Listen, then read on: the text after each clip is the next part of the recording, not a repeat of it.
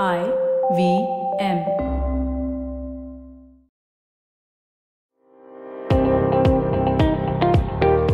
Welcome to All Things Policy, a daily podcast by the Takshashila Institution. We are a bunch of policy nerds based in Bengaluru, and we like bringing fresh perspectives to Indian affairs and Indian perspectives to global affairs. So grab a cup of coffee, sit back, and join us for today's chat. Hello everyone, I'm Sarthak and I welcome you to one more episode of All Things Policy. Today I have with me my colleague Suman.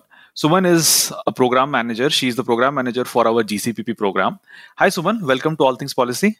Hi, it's a pleasure to be here, Sarthak, and to be doing a podcast with you first time. Yeah, we are recording it for the first time. The pleasure is mine. Suman and I have been reading a book, Despite the State, by M. Rajshekhar. We thought we will discuss some of the interesting findings in the book. Obviously, we would recommend you to get the book and read it yourself, and we'll share the link of the book as well. So the book is basically divided into different chapters, and each chapter talks about a specific state, some of the key issues the state faces, and how the state has been trying to handle it or has not been able to handle it. So in this episode, we'll talk about some of these states. We'll not talk about all the states, some of the key states we are going to talk about. So Suman, you have been reading about Punjab. Yeah. So what does Rajshekhar say about Punjab? See, for me, like I said earlier, the Punjab has always been a bellwether state for India. It has shown the way in terms of the Green Revolution in the past, or the kind of even industry, the kind of industries that came about post independence in Punjab. It has always been a forerunner. So what I read in the book actually made me feel like things are not going as great as they promised, as it was promised, or things have actually slid down the rails for some reason or so. So what are these reasons? You cannot, everything is playing, one factor plays into another in a very connected yet not very apparent way. Okay, so that chapter was quite revealing for me in that how all these factors are playing on each other. So the first, through the book, the background has always been the environment, climate change that is taking place across the country. That we are seeing across the world, especially in India. We don't seem to be taking that too much as an issue to reckon with as such, but it is playing a very, very key role in the way the economy is shaping up, agriculture, industry, all of these places. So in Punjab, actually, you see like the Green Revolution. We had seen record wheat production, they were really leading the way in terms of agriculture. So in the book, the author is actually parsing all of this, whatever is happening, through the lens of through these verticals: agriculture, industry, environment, and their effects on the state and its functioning on key areas such as public health, education, etc. In Punjab, the climate change actually he's talking about is the clash in the southwestern and mid-latitude westerly winds.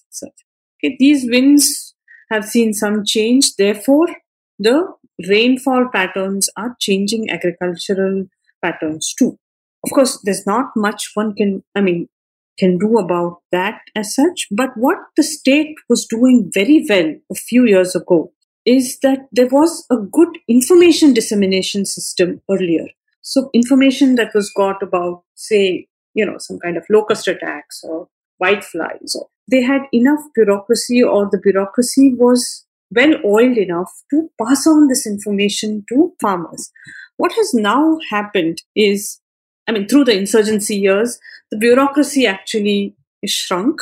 And what that has done is the capacity has reduced. And there was a whiteflies incident in 2015, which killed a lot of crop. So there was no information dissemination about how farmers should actually handle this whitefly situation. Earlier, there was that local networks, local, your bureaucracy was passing on information from the weather department or from agriculturists or scientists or whatever, how to handle this.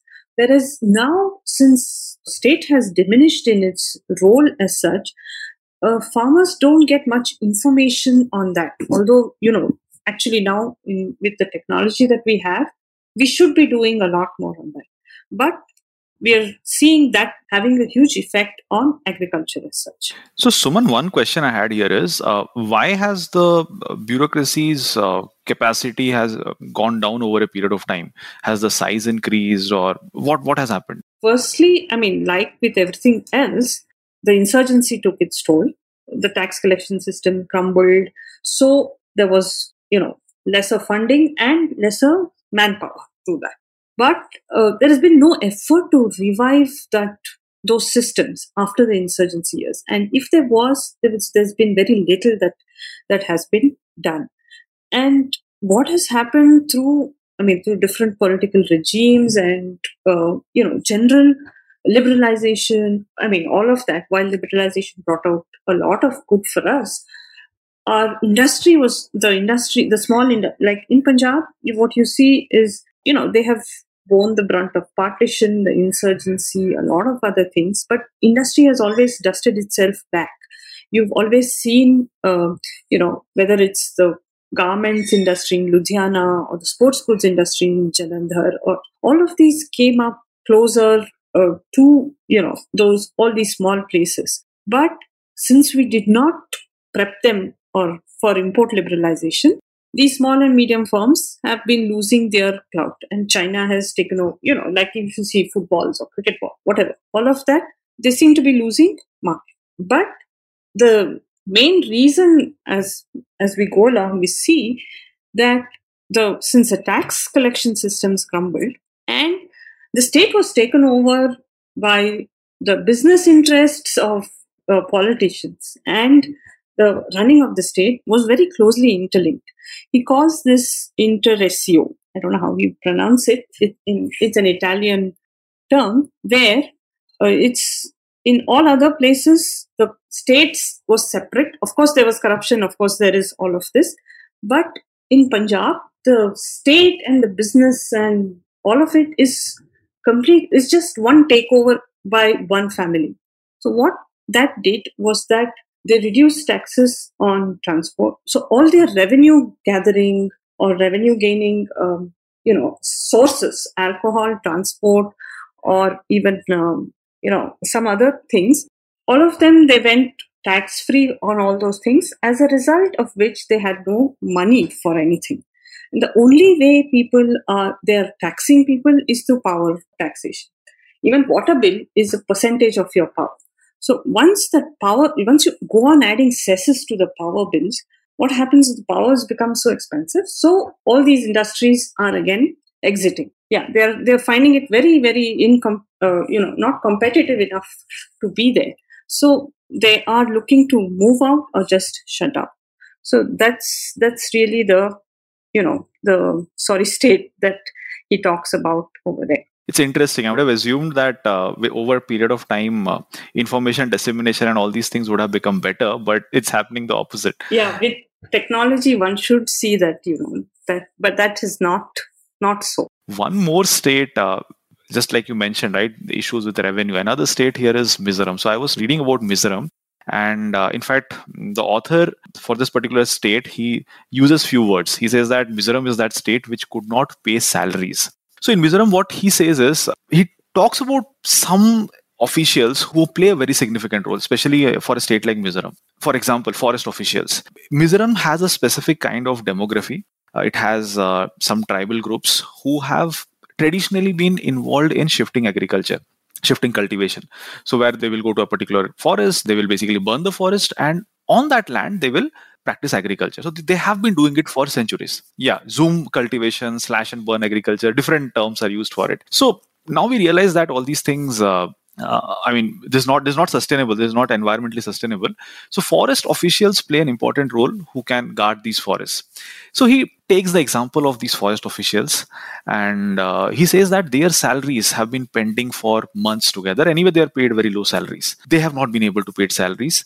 Apart from that, health officials who also play a very significant role, especially when it comes to public health in Mizoram. Mizoram is one of those states which is having an international border. It is near the Golden Triangle, Thailand, Laos. Do they have like a huge incidence of AIDS or some kind of an epidemic? Exactly. So Thailand, Laos, Myanmar, they are just next to Mizoram, and these are the places where you have opium, heroin, and all these things they enter India through some of these northeastern states, right? So, and many times these drugs get circulated within these places where it enters into the Indian territory, right? So there is a huge prevalence of AIDS.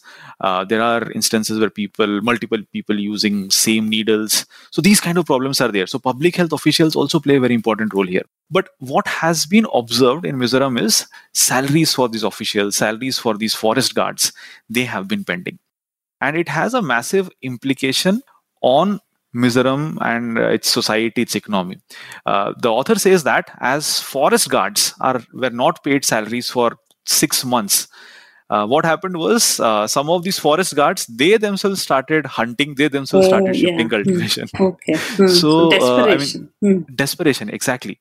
And many of these health officials or many of these people who are supposed to provide condoms, needles, all these things, generally what happens is they have to go to rural areas, they have to go from one place to another, and they distribute these things. They also have mobile counseling units. So again, those who are addicted to drugs. So you have different health officials, health workers, social activists. They will go from place to place and they distribute these things. They provide counseling. But as the state is not able to fund for these things, what has happened is the travel budgets have been slashed.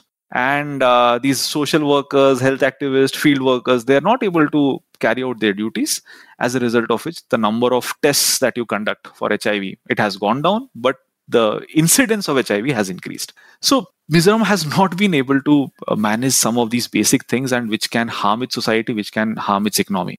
And in fact, to address the issue of Zoom cultivation, they also introduced some policies. The Mizoram state government, it introduced some incentives that if households are willing to move out of shifting cultivation, they will be provided some lump sum amount, and with that lump sum amount, they can start some other activity. They will also be provided different kind of technical support. But what has been observed is, despite this scheme, there has not been shift. What happened here was, those who were the initial beneficiaries, they got this 1 lakh amount and they shifted. But afterwards, since the state has a resource crunch, so they were not provided sufficient resources. Maybe the state promised 1 lakh but provided them 10,000, 15,000 rupees.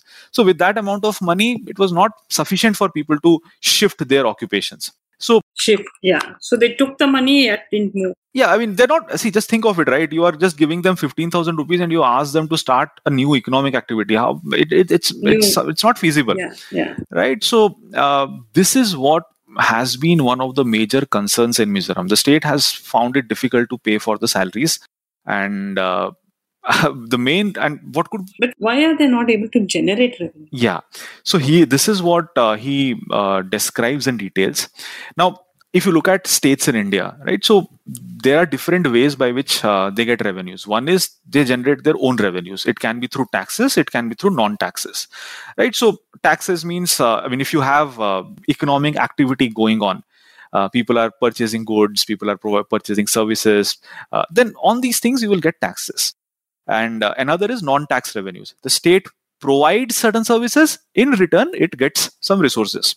Now, if you look at Mizoram, it is not able to generate sufficient amount of revenue. It is heavily dependent on the union government for different grants. It gets a part of union government's tax transfers, but it is heavily dependent on grants. Economic activity in Mizoram is not up to the mark. One of the major reason is it doesn't have the right kind of infrastructure. The transaction costs are extremely high. Mizoram is at the international border, right? So we would expect that, they have more opportunities. Yeah. There is a comparative advantage. They can trade with countries which are on the other side of the border, and people in Mizoram and people in Myanmar, many of them have some ethnic ties. So that is also another comparative advantage. But the infrastructure over there is not good enough.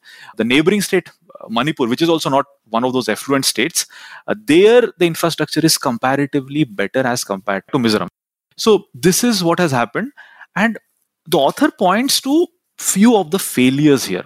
Like he talks about how there is market failure. He talks about how there are different kind of government failure as well. For example, one of the problems they face is they don't have the right kind of infrastructure.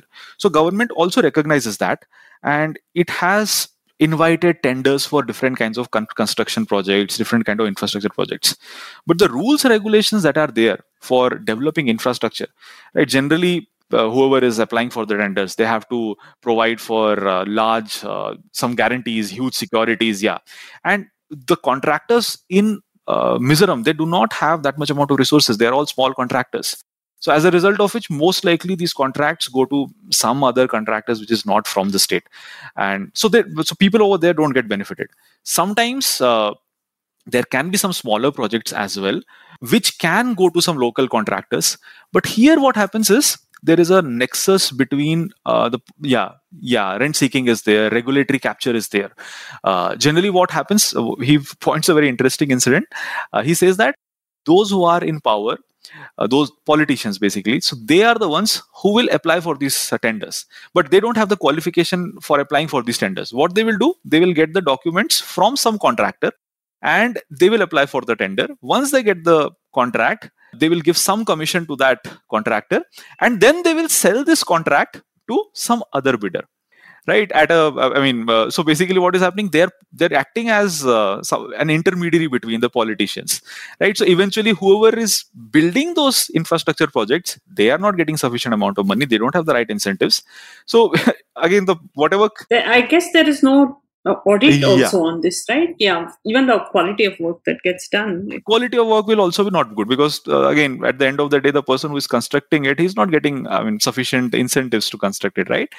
So whatever projects are there, they're not up to the mark.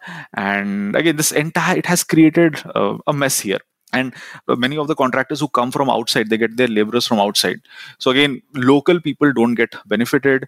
Economic activity gets impacted in this region. It doesn't increase as expected. So all these government failures, market failures, etc., have created this kind of a problem for Mizoram. And yes, it has not been able to generate sufficient amount of revenue on its own.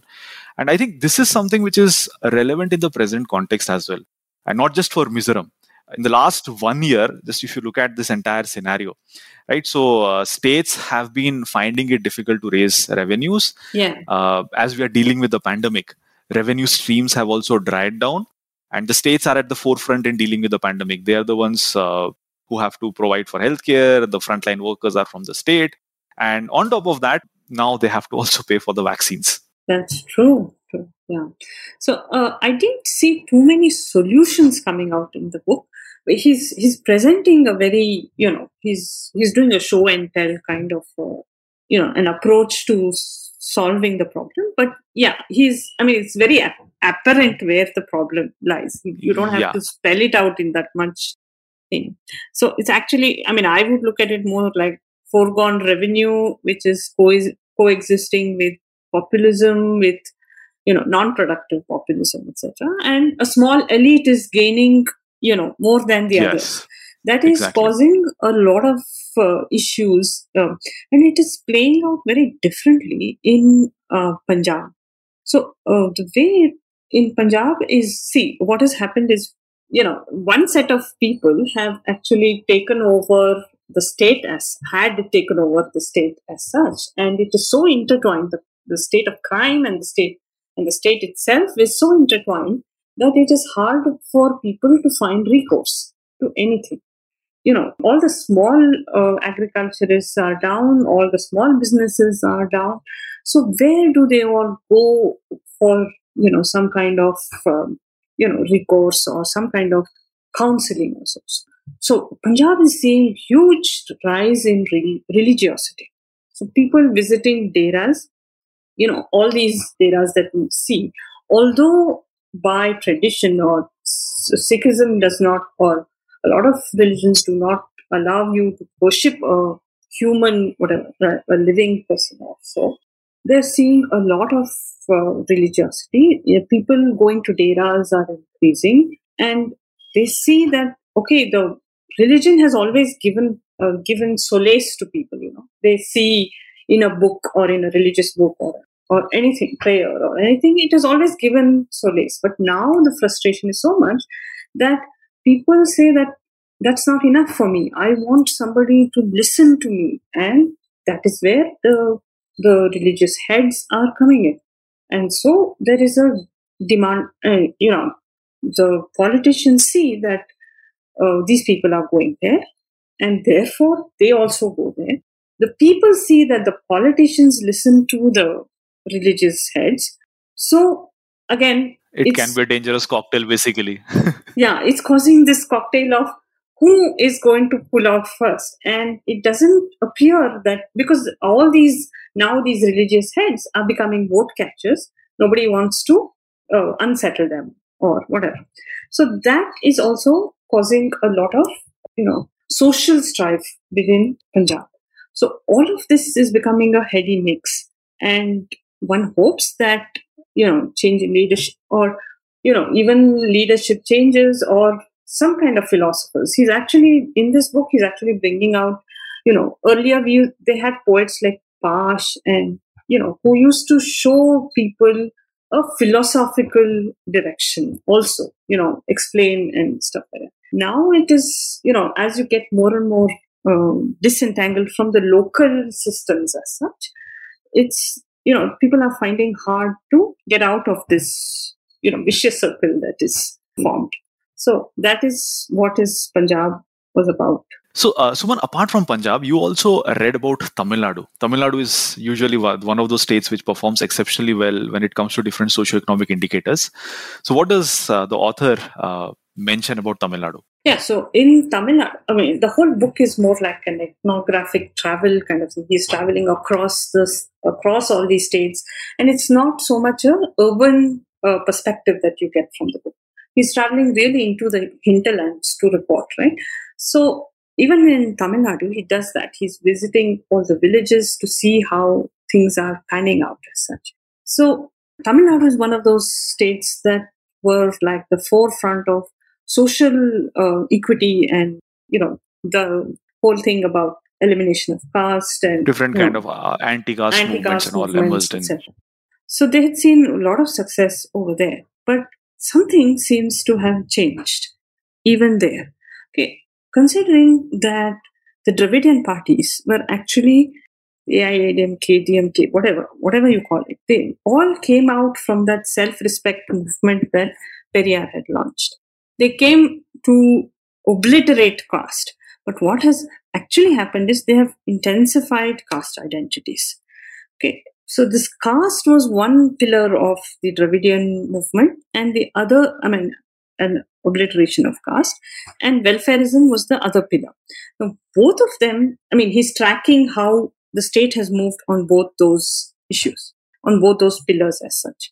Now, because, of course, there was, when we say Tamil Nadu did better on caste and social justice, it doesn't mean that, everything was like one fairy tale land or anything. It was relatively lesser.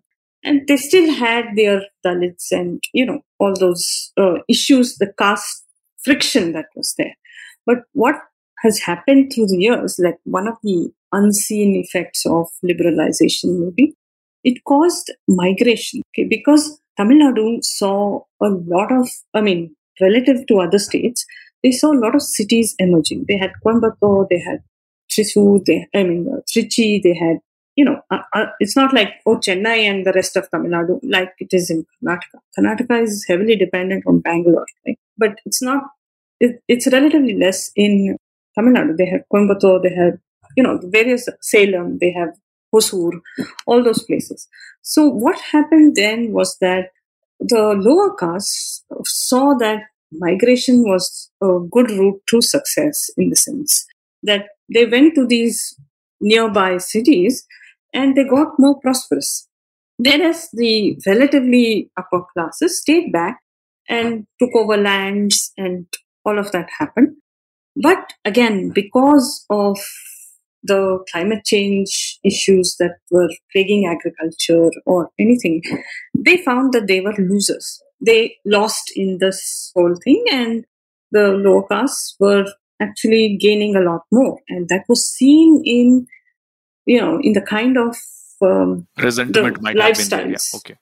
Yeah, the lifestyles they had, like TVs, fridge, all of that came into the Dalit homes, and that caused a lot of angst. And they saw that these people are doing much better than us. There is no way to assert their or their caste identities.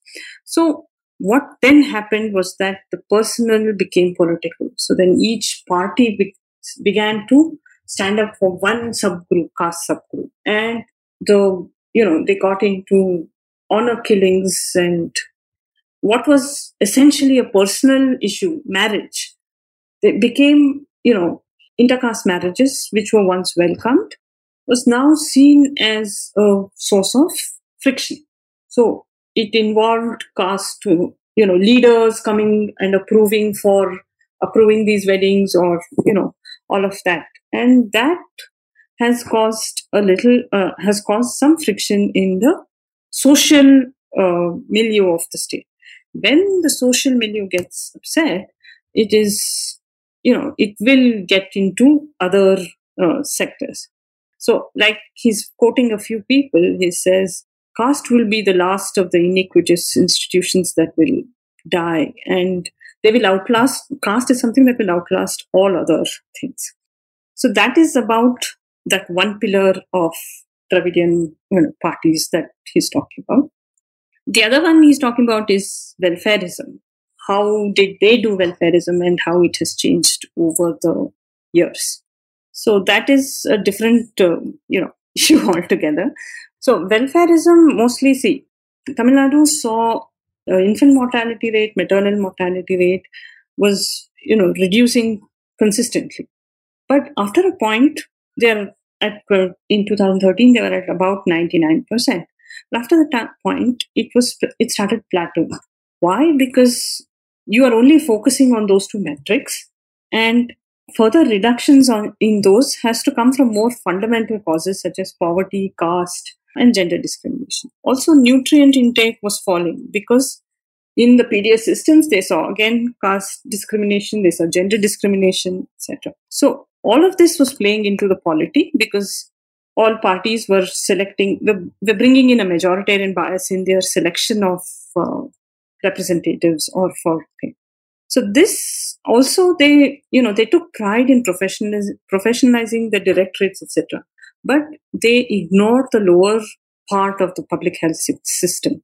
So the ASHAs, the health workers, etc., were given a short shrift. So as a result, again, these maternal mortality rates started, while on paper they might look good, but the ASHA workers are not actually going house to house.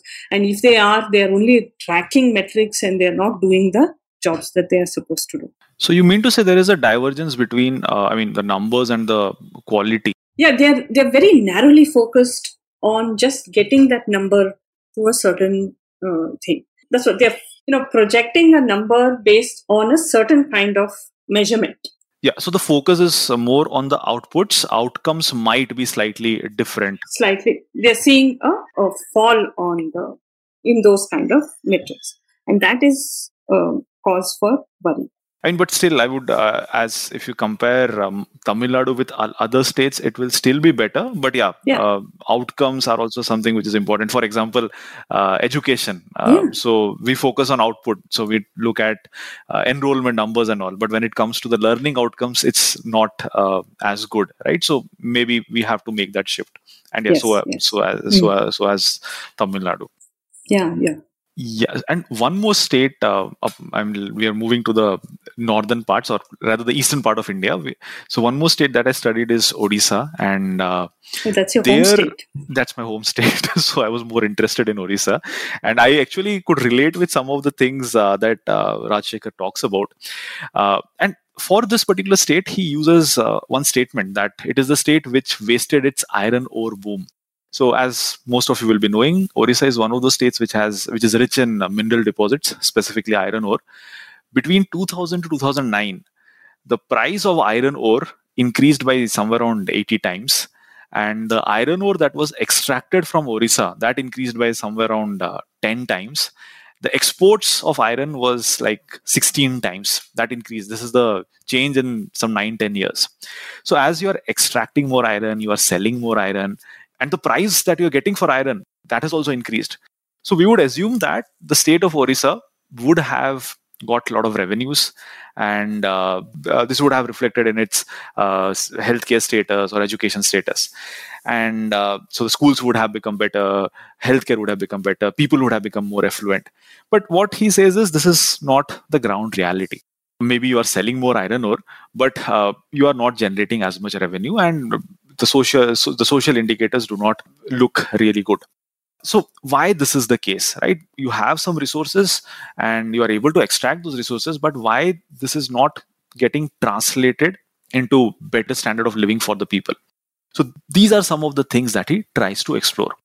The first thing he points out is Orissa focused a lot on extracting and exporting iron ore. Now, iron ore is something which is a low value product. And at this point of time, China demanded a lot of steel. So we are basically selling iron ore to China, exporting iron ore to China and some other countries as well. What he is suggesting is if we had converted iron ore into steel and we had exported it, then again the returns would have been much more, because steel is a high value product. Yeah, high value. Yeah, so we would have got better returns. And yeah, but those require investments, I guess. Yes, it requires investments. So, see, I'm from Rourkela. Rourkela is known as is one of those steel cities, and it has that steel plant. If you look at Rourkela and the adjacent areas, you'll have a lot of these small and medium-sized plants. They also produce steel, but they're not as competitive. When the price of steel was very high, they were also producing steel because the steel that they produce was expensive, but the price of steel in the international market was even higher. Now, but these steel plants are not that efficient because they're not operating at scale. So what Rajshekhar is suggesting is maybe the state could have incentivized these small producers to ramp up their R&D and other things. So that way they would have been more competitive. But the state is not doing that. Rather, the focus is on exporting minerals. Now, what is the reason why iron ore is only being exported? Why we did not focus on steel? So he says that the mining lobby is very strong. And if you look at the mining sector here, there are two players. One are the mine owners, those who actually own the land which has these reserves. And then there are some mining contractors. Now, among them, there is this collusion. And what happens typically here is the mining contractors who have the technical know-how to extract resources, they will inflate the price that they are charging from the mine owners. And as a result of which, what will happen? The mine owners will show that they do not make a lot of profits. So the profit before tax will be very low. As the profits are low, what will happen is the states will not get sufficient amount of taxes. So this kind of collusion existed, so as a result of which the state did not get sufficient amount of revenues. And the royalty that the state was getting, it was also quite low, right? So state is not getting sufficient resources or what it should have got from the iron ore. But yeah, the third thing that could have happened is, yes, it's okay. I mean, even if the state is not getting sufficient amount of revenue, since there is extraction of iron, there is export of iron, and there are some committees which estimate that in this 10 years, Odisha might have extracted some 2 lakh crore worth of iron, right? So when you are getting 2 lakh crores in your economy, that can also boost different kind of economic activities. Yeah, different kind of other activities could have been taken up. Maybe jobs would have been created, employment opportunities would have increased, entrepreneurial activities would have emerged. But that is also not something which is happening. 2 lakh crores has entered into the economy, but most likely it has not entered into manufacturing and all these sectors. The investments primarily happened in different kind of speculative enterprises. For example, there was a phase where there was this engineering boom. So many of these players who are dominant in the mining sector, they're investing in engineering colleges, and the estimates are not appropriate. Before 2000, there were some 5 odd engineering colleges in Orissa. Between 2000 to 2010, 90 more engineering colleges emerged. Just imagine, 10 years, 90 colleges, and 60 of these colleges were in Bhubaneswar.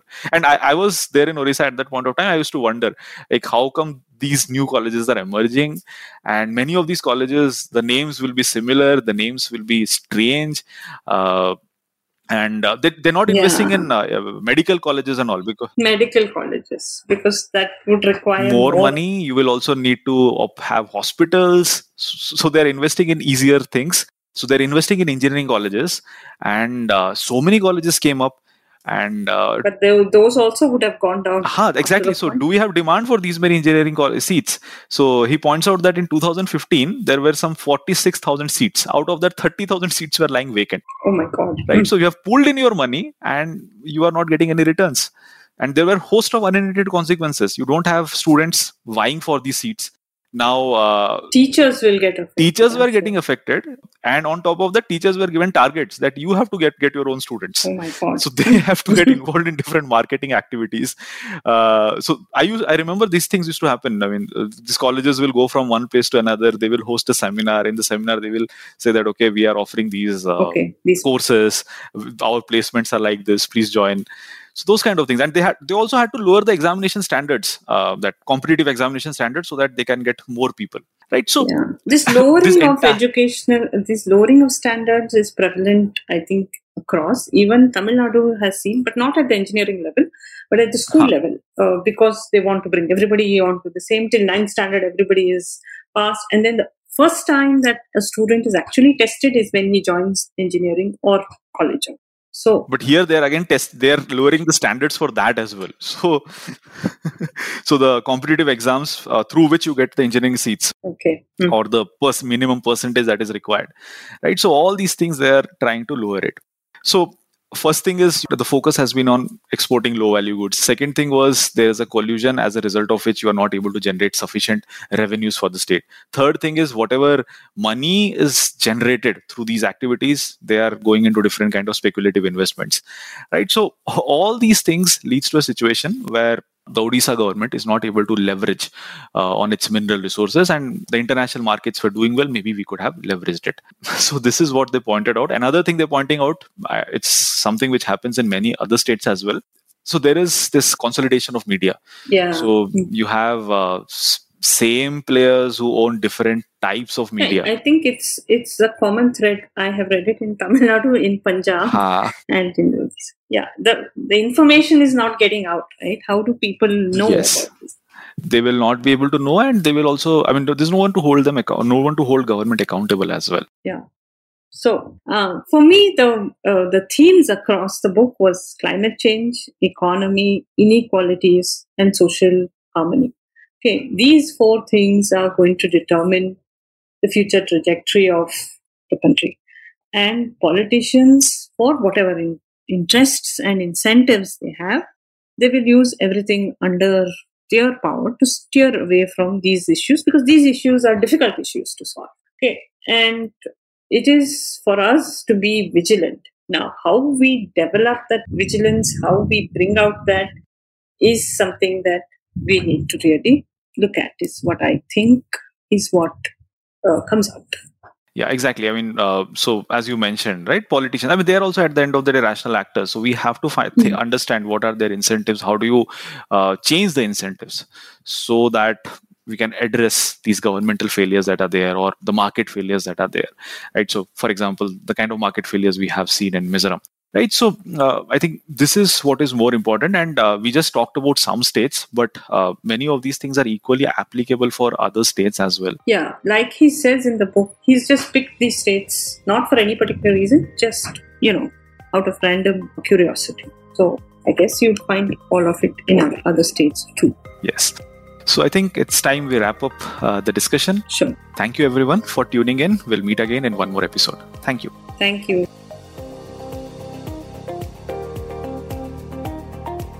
If you liked our show, don't forget to check out other interesting podcasts on the IVM network.